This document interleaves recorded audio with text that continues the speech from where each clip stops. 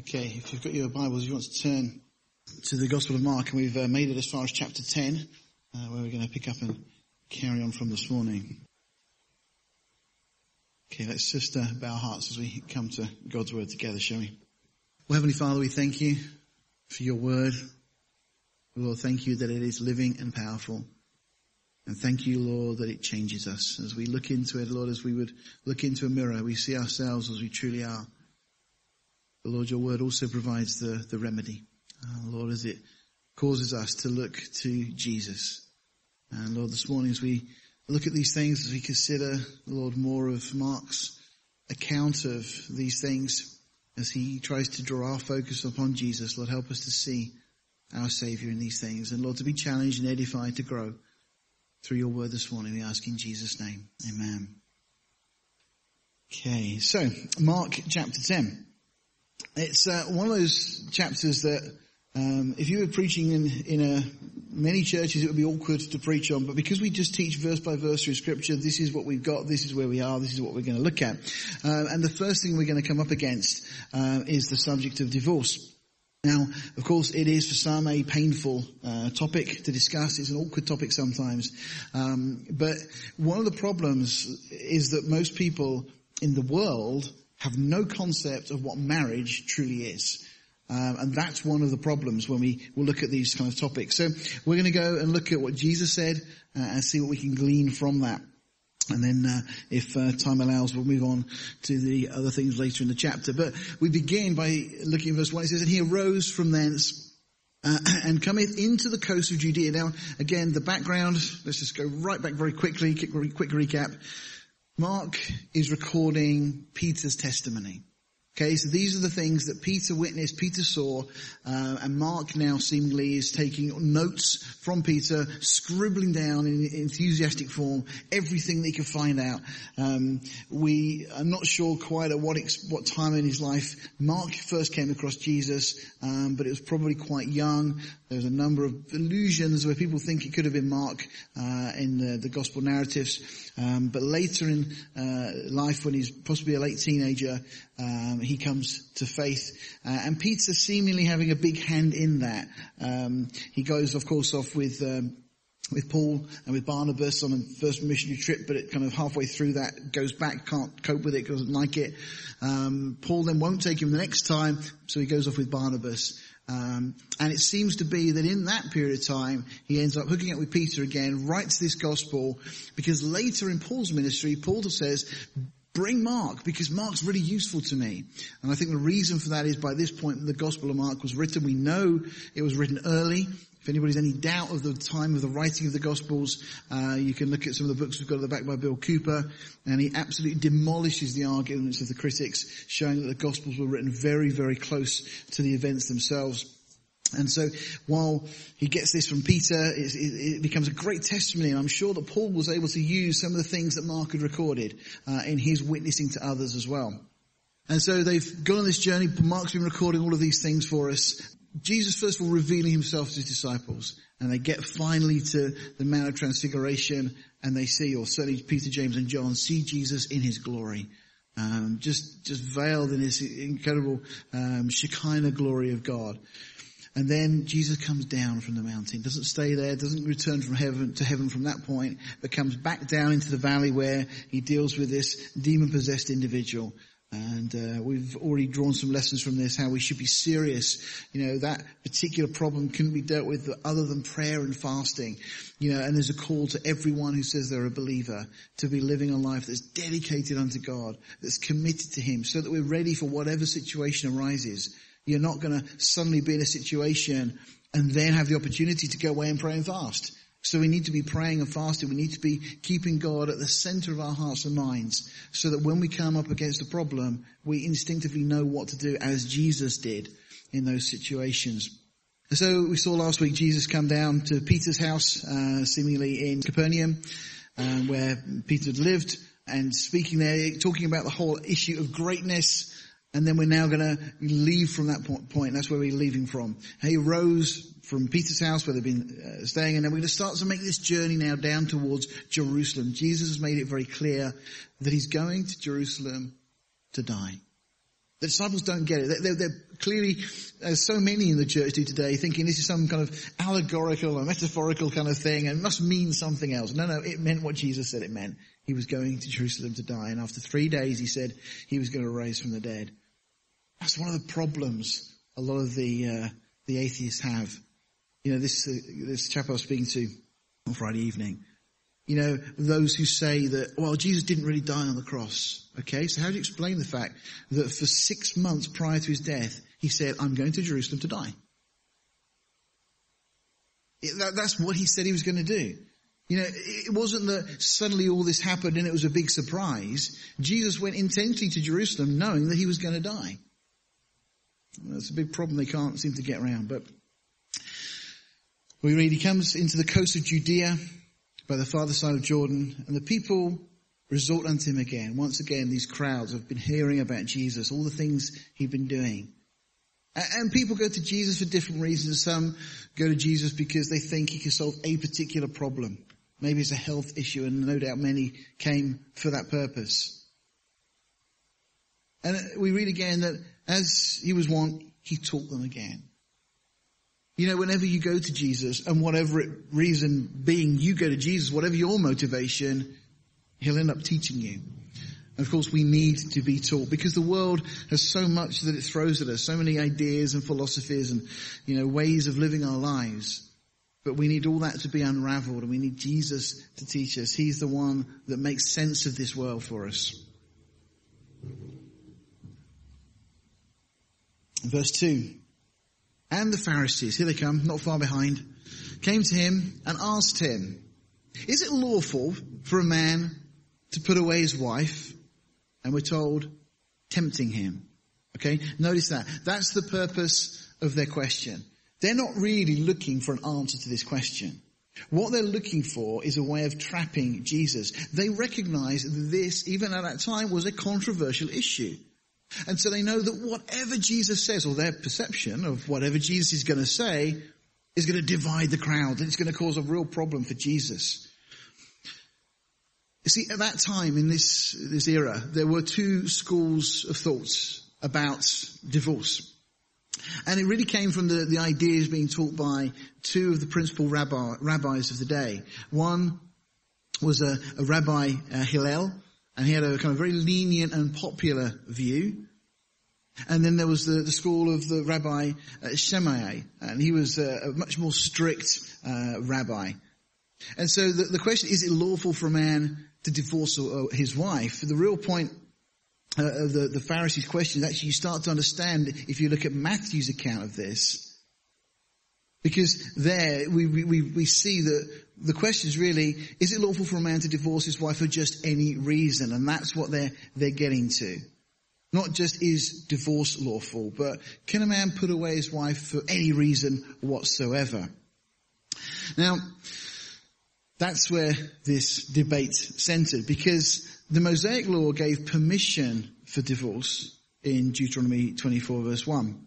When a man takes a wife and marries her, and it happens that she finds no favor in his eyes because he's found some uncleanness, that's the key, in her, and he writes a certificate of divorce, puts it in her hand, and sends it out of his house. And so the debate was all around what constitutes uncleanness. Now, Rabbi Shammai understood that uncleanness meant sexual immorality. So that was his view. So he was saying that anything other than that is not grounds for divorce.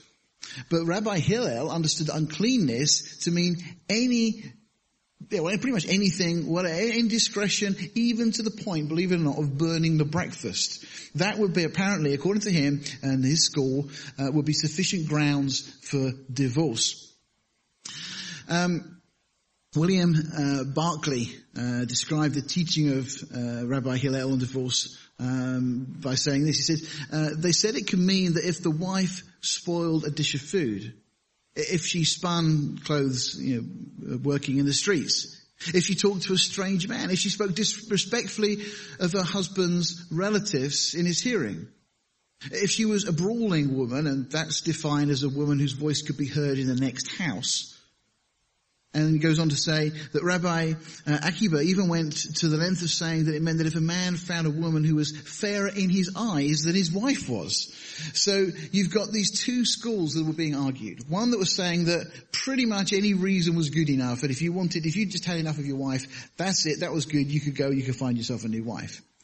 And then the other school, which was much stricter, that said, no, only if adultery is the issue does it give a man grounds and reason for divorce. So now you get the context of why they were tempting him. Because this was a big controversial issue, and they wanted to trap Jesus by the response that he was going to give. And he answered and said unto them, what did Moses command you?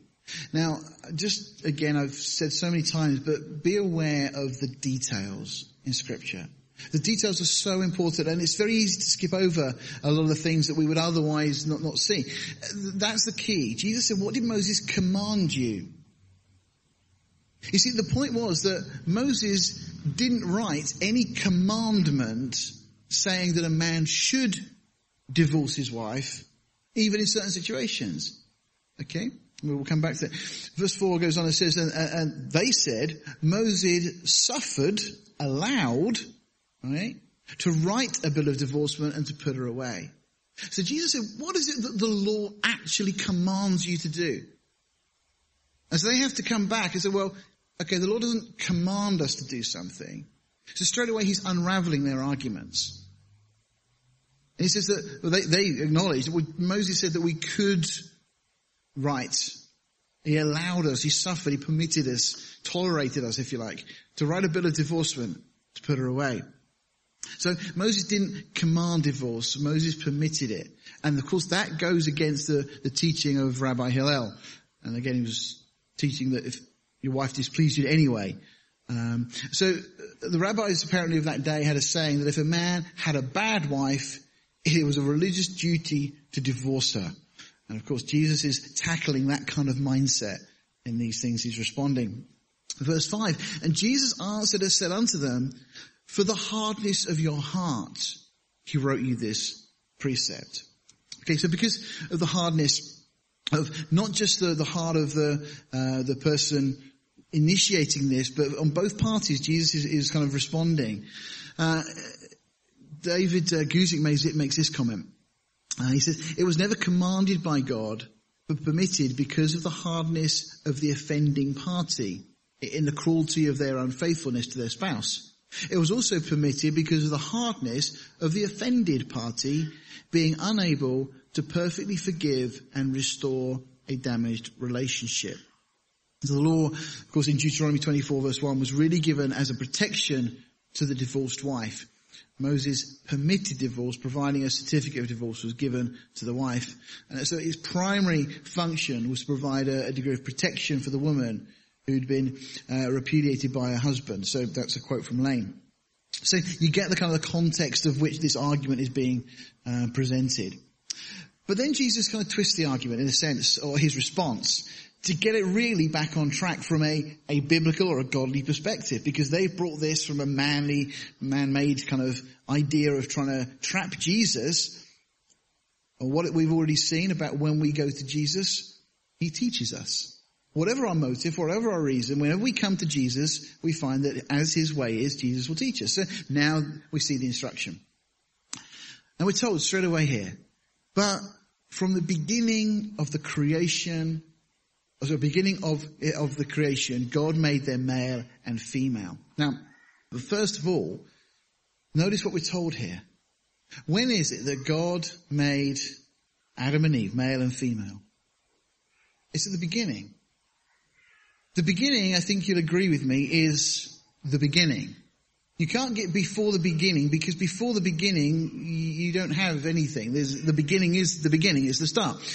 My point is that so many people, even in the church, have this mindset, because of evolution, because of the things the world has taught, that there was some long periods of time or whatever before we get to Adam and Eve. But this verse on its own tells us that in the beginning, that is when God made the first male, the first female. Exactly what Genesis tells us. It was part of God's work of creation.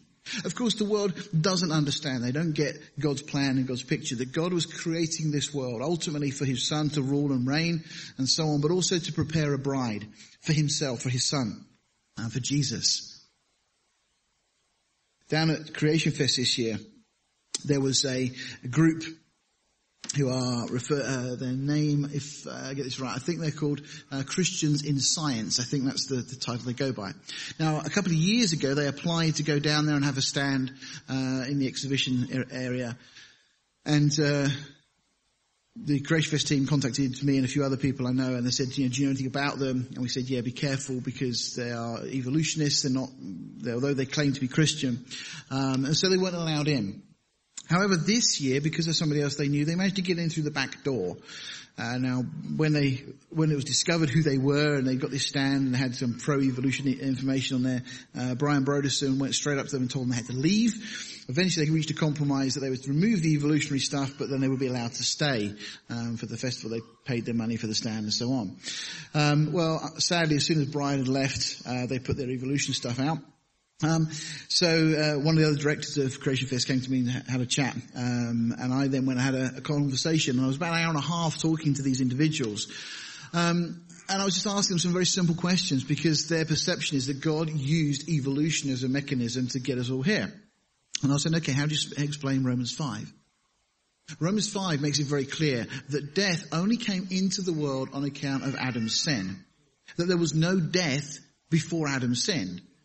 And of course, the idea of evolution is that you have death over millions of years, eventually culminating in the first man, the first woman. It's completely at odds with Scripture. And so we had this long conversation. This particular individual I was speaking to, who was apparently a biologist, he spent a while telling me all of his credentials and all the letters he's got after his name, which, to be honest, didn't impress me very much. Because he also then said he was a Christian. So I asked him, as a Christian then, how do you explain this? And we also, a little bit later, he asked me a question about, well, I suppose you believe that God created everything in 6 days, do you? I said, well, let's see what the Bible said. So we went to Exodus 20, verse 11, where it says, as part of the 10 Commandments that God wrote with his own finger, for in 6 days the Lord made the heavens, the earth, the sea, and all that in them is. I said, well, that's good enough. If God wrote that with his finger, and it's impossible for God to lie, I'll go with that. And then we got on to the science stuff, and for somebody who was supposed to be a qualified scientist, he didn't understand much of the science either. And there's so many problems when you adopt that particular mindset. No, Jesus makes it clear that the beginning, when God was creating the heavens and the earth, that's when he makes man. Now, let me just take you, there's a little bit of a detour, but it might be helpful. Go back to Genesis chapter 1, if you will.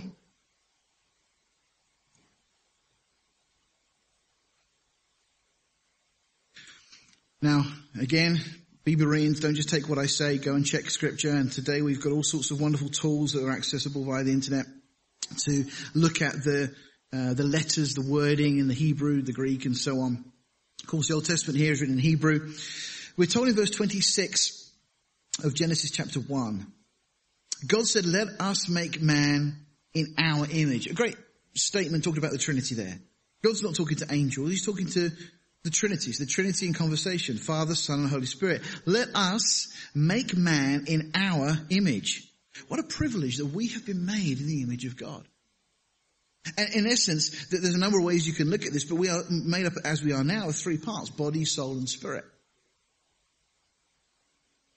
We've been made in the image of God. If you remember Satan's challenge or request, almost we have in Isaiah 14, he wanted to be like God. Some people think that Satan was trying to get the top job. He wasn't that foolish. He wanted to be like God. Why? Well, because suddenly, day 6 of creation, God makes man in his own image. No angel, no angelic being had been made in the image of God. Satan, I'm absolutely sure of it, thought this world was being made for him. We've said this before, just like we see with Haman in the book of Esther. And Mordecai, of course, the king wants to reward Mordecai for exposing this plot and so on. And Haman steps in one early morning, and the king had been up all night reading through the annals and so on, and read about this plot and thought nothing has been done to reward Mordecai. So Haman walks in, and the king says, what should the king do to the man who he wants to honor? And of course Haman goes, well, who could the king want to honor more than me? So he reels off all this stuff that the king should do. Where he should put his ring on his finger and his robe and his horse, and somebody should parade him through the street saying, this is what the king does to the man he wants to honor. And the king says, great, why don't you do that for Mordecai? It's one of the most amusing episodes in scripture. So of course, Haman has to do this for this enemy of his, this Jew who he despises. But it's just a play. It's a real account, no question there. But it's a model of what took place, I believe. That Satan looked at this world and thought, well, who could this be for other than me? He was the anointed cherub. He was in a position of authority. When God was creating the earth, all the angels sang for joy, we're told in the end of the book of Job. The sons of God, they all sang. If all means all, then Satan was one of those that was singing praises to God. He hadn't fallen by that point. What leads to Satan's fall is his pride. And so Adam is created in God's image, and that really offends and upsets Satan. And Adam is given dominion over this wonderful earth. It may not seem as wonderful now, and as Adrian was sharing, this country, we'll look at where we are spiritually, and we've fallen so far from God's standard and God's grace. But even now, even in this country, we see God's blessing. We see some of the wonder. And you've only got to travel even around this country, but people who've traveled abroad, you just look at creation, look at what God has given us. Look at the beauty of a flower. The complexity of life is astonishing. And God gave all of that to mankind. But let's go back to verse 26. So God said, let us make man in our image after our likeness. Now, it says, let them have dominion over the fish of the sea and over the fowl of the air, over the cattle, over and over all the earth. See, this is all given to man. And over every creeping thing that creeps upon the earth. So God created man in his own image. In the image of God, he created him. Okay? Male and female created he. Now we've translated them, and I've got no problem with that. But if you look, it's exactly the same word as we just had in the previous part of that sentence, which created him. So technically, in the Hebrew, it would read, in the image of God created he him, male and female created he him. And God blessed, same word again, him. And God said unto him, be fruitful and multiply. Okay? Now, the idea is that at the beginning, man was made perfect male and female in one. Now, that does beg the question, was man then able to reproduce on his own? Well, I would argue, I think possibly yes.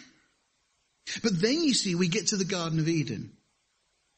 And in the Garden of Eden, Adam goes through this object lesson where God brings to him Mr. and Mrs. Rhinoceros, and Mr. and Mrs. Hippopotamus, and Mr. and Mrs. Fox, and cow, and all these animals coming. And Adam's noticing something here, that for every male, there's a female, and realizes he doesn't have a female. He doesn't have a helpmeet. And so God then puts Adam to sleep, and Eve, of course, is formed out of Adam. God takes the female part out of Adam. And in verse 23 of chapter 2, it says, and Adam said, this is now bone of my bones and flesh of my flesh. This is of my body, my substance. She shall be called woman, or possibly the way he said it was, whoa, man. No doubt very impressed that she was the most beautiful woman in the whole world. She was, of course, the only woman at that point, but because she was taken out of man. Therefore shall a man leave his father and mother and shall cleave unto his wife. We're going to see this come up in this verse 7. It says here, we're looking on the screen again, back in Mark. For this cause shall a man leave his father and mother and cleave to his wife. This is the verse that Jesus is quoting. Now the idea of cleaving comes from an Old English term. And it has this idea of breaking apart, but also of joining together. The word can mean both things. It's a strange word, and it's used in various contexts. But in this context, both things apply. Because it is breaking apart from that relationship structure that then existed with a father and a mother. Breaking apart, in a sense, from your independence and all that you've known to that point. And joining together, fusing together effectively in one. That's the biblical idea of marriage. being literally joined together, so much so that to separate will be to break.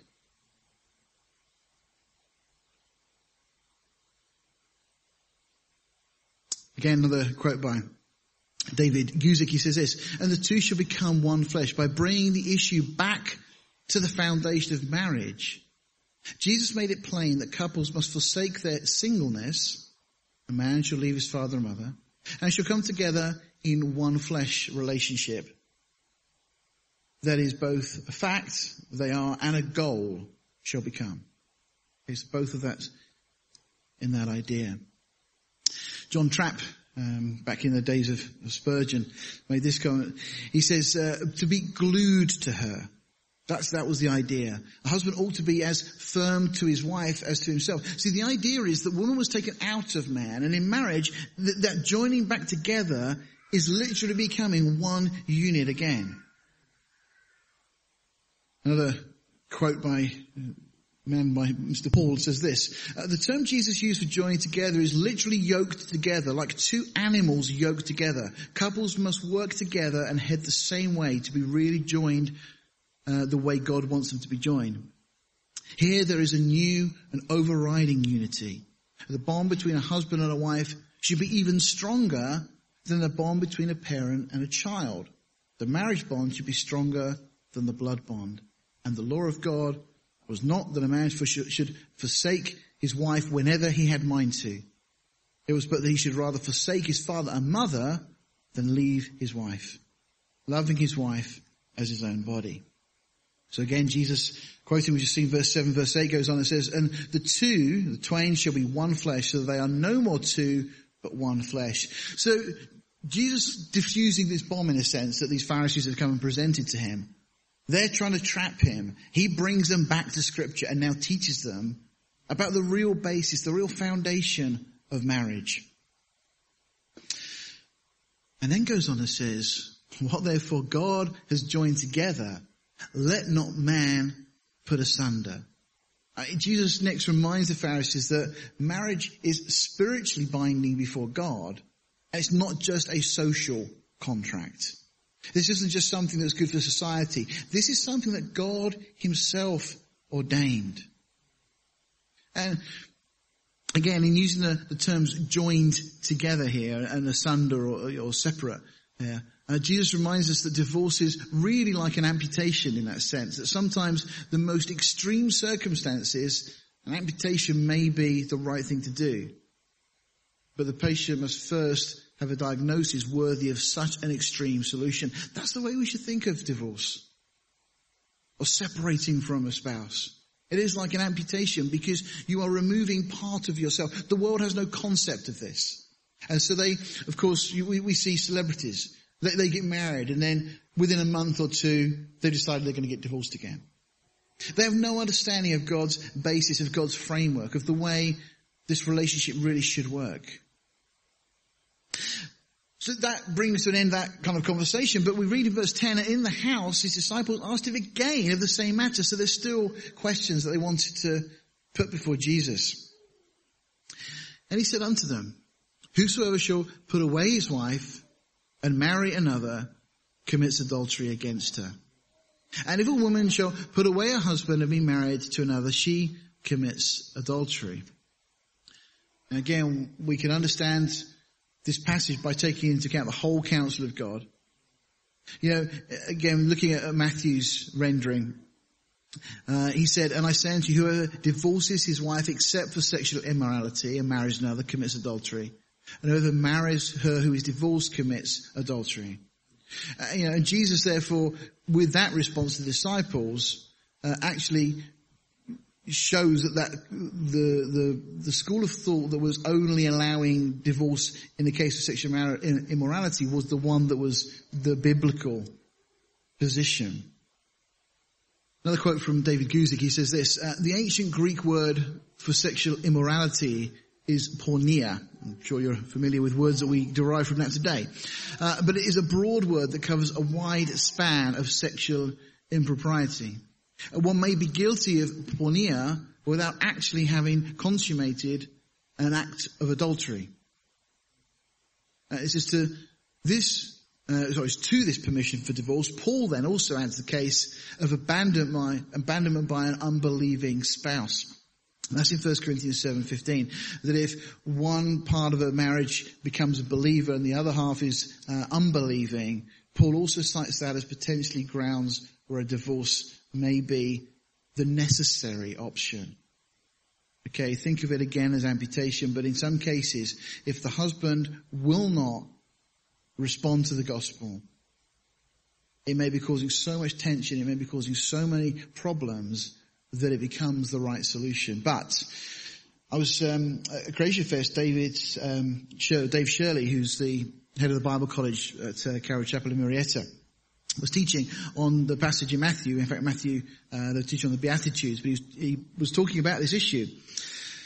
And he said in his early days as a pastor, somebody had come to him, a lady who said that her husband, they'd fallen in love and everything was wonderful, but then very shortly into the marriage, she realized that her husband was committing adultery. And so she'd gone to Dave Shirley and said, what do you suggest I do? And so from the scriptural basis, he said, well, you have grounds for divorce from a biblical basis, and maybe that's the right thing to do. But he said this woman didn't do it. She went home and she prayed for her husband. She carried on loving her husband, and he carried on having affairs with various people over a number of years.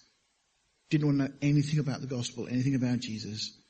And a number of times the conversation came up, and again Dave Shirley said, I really think you're probably better without him.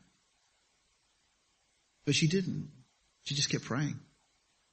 And praying year after year after year. Suffering, hurt and humiliation, she would not give up. And I believe, I'm not sure, the audios aren't yet online from Creation Fest for the teaching this year. They will be soon. But I think it was after about 14 years of enduring this, her husband came to the Lord.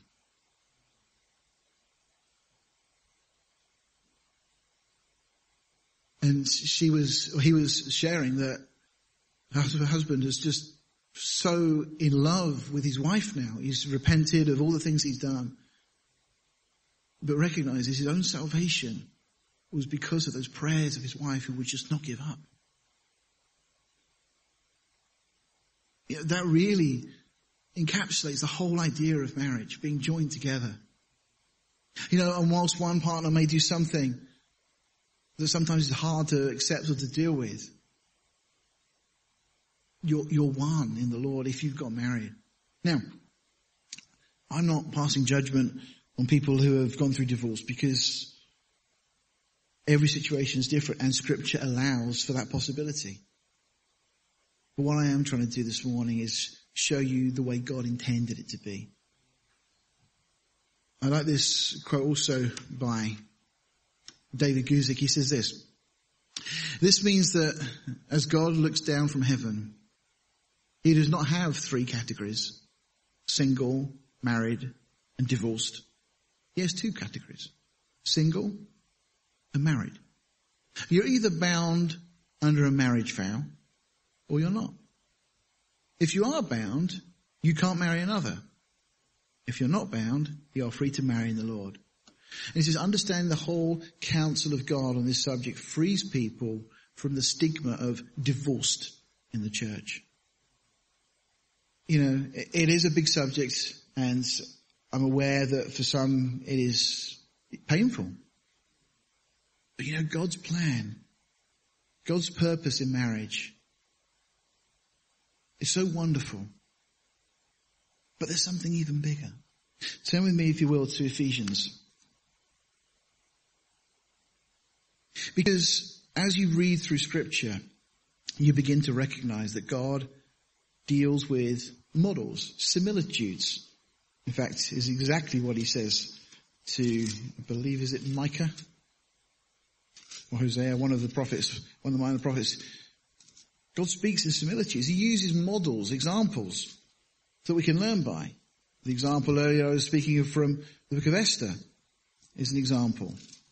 And there's so many other models that say that the Lord gives us to explain his plan and purpose. Well, marriage is a model. You see, the reason God did what he did with Adam and Eve was to give us something that we can learn by. In Ephesians chapter 5, verse 25. In fact, let me just pick up verse 24. It says, therefore, as the church is subject unto Christ, so let wives be to their own husbands in everything. Now, some people today go, that's a very sexist kind of view and so on. And that's because, again, they have no context. Because before this, we were actually told we should submit to each other in the Lord. Verse 21 of the chapter says that we should be submitting as a body of believers to each other. Wives, submit yourselves to your own husbands as unto the Lord. It says, for the husband is the head of the wife, as also Christ is the head of the church. The idea of submitting is getting under each other's mission. It's supporting each other. It doesn't have the context that we have in our minds today of being submissive. That's a very different thing. Now, this is talking about submitting, getting under, supporting each other. Verse 25 then says, husbands, love your wives even as Christ also loved the church. Straight away, we've got a parallel, a model that's being presented. Husbands are to love their wives. And the blueprint we have for that is the way that Christ loved the church. How did Christ love the church? Well, Christ loved the church by entering into our world and dying for us. Well, that's what a husband should do for his wife. Should enter into her world. Leaving behind all of the things he wanted. Enter into her world. The problem we have so often today is the husbands enter into marriage wanting to bring all of their world and get their wife just to accept everything without wanting to show that love. Husbands, love your wives, even as Christ also loved the church and gave himself for it. There is no woman that would have a problem submitting, getting under her husband's mission if he loved her like that. Unconditionally, giving himself completely for her. But notice that this is talking of Christ, that he might sanctify and cleanse it with the washing of water by the word. That he might present it to himself a glorious church, not having spot or wrinkle or any such thing, but that should be holy and without blemish. There's a ritual bath known as the mikveh that Jewish couples or the Jewish bride will particularly go through before her wedding day. And they have this bath, and they normally are accompanied by a chaperone. And the idea is that they are ritually cleansed of any impurity or anything. They take off nail polish and jewelry and all those kind of things. And the idea is ritually cleansing yourself, getting ready for your wedding day. Well, that's what we're to be doing. And we're to do it through the washing of water by the word. That we are to be getting ready for our wedding day, getting rid of all the things of the world, all those impurities, all those things that come into our hearts and lives and minds. Those things are to be cleansed and got rid of. We're getting ready for our wedding day. So ought men, verse 28, to love their wives as their own bodies. He that loves his wife loves himself. Because in marriage, that's how it is. It is as your own body, because you are joined together in one. And Paul says, for no man yet ever hated his own flesh, but nourishes and cherishes it, even as the Lord the church. People may say, I don't, care about myself, but I guarantee if we took a picture this morning and then we kind of put it up on the website, you'll be going, the first person you're looking for is yourself. To make sure you look okay. Now, it goes on and says, if we are members of his body, of his flesh and of his bones. It's saying how we as the church have been joined to Christ. That we're now part of his body. We've been brought in.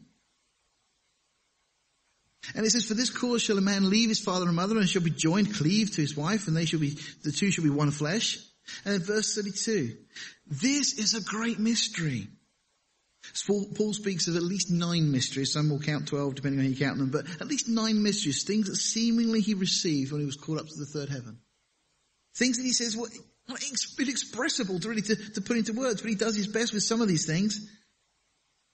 And one of the mysteries, things that was hidden before, but now he's revealing, is this great mystery, but I speak concerning Christ and the church.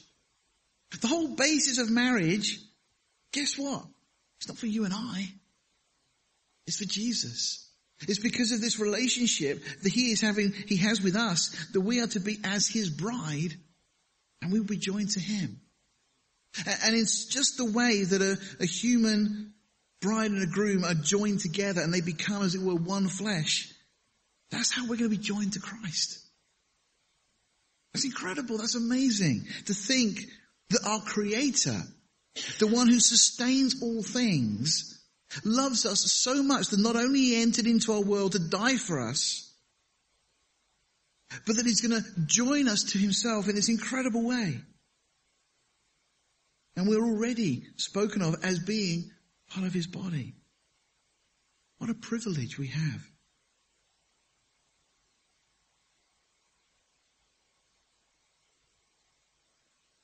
Okay, it's a great place to stop because then we change theme and then we get on to talking about children and so on. So we'll pick up from there next week. Let's bow our hearts. Father God, we do just thank you for your incredible love for us. Thank you, Father, for sending Jesus. Thank you that we have been given this incredible privilege of being part of your bride, the bride of Christ. Lord, help us to understand this privilege we've been given. And Father, help us to see the connection with what you have ordained marriage to be. Father, we pray this morning for every marriage represented in this congregation. That, Lord, you would watch over and you would protect. Father, you would keep from our hearts and minds the lies and the deception of this world. That, Father, we wouldn't be drawn after things in this world, but Father, we would love our spouses. That, Father, we would care for them. We would do everything for them, recognizing that we are one body.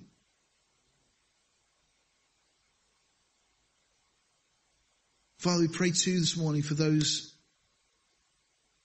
that are yet to find a helpmeet suitable to them. That, Lord, in your timing, if it is your will, that you would find the right person for them. But Father, in the meantime, that you would give them patience, or give them the strength, and to use, Lord, every moment for you. Lord, as Paul said, let those who are married be as though those who are single in serving you in these days. For all of us, Lord, may we be looking to Jesus, the author and the finisher of our faith. For it's in his name we ask these things this morning. Amen.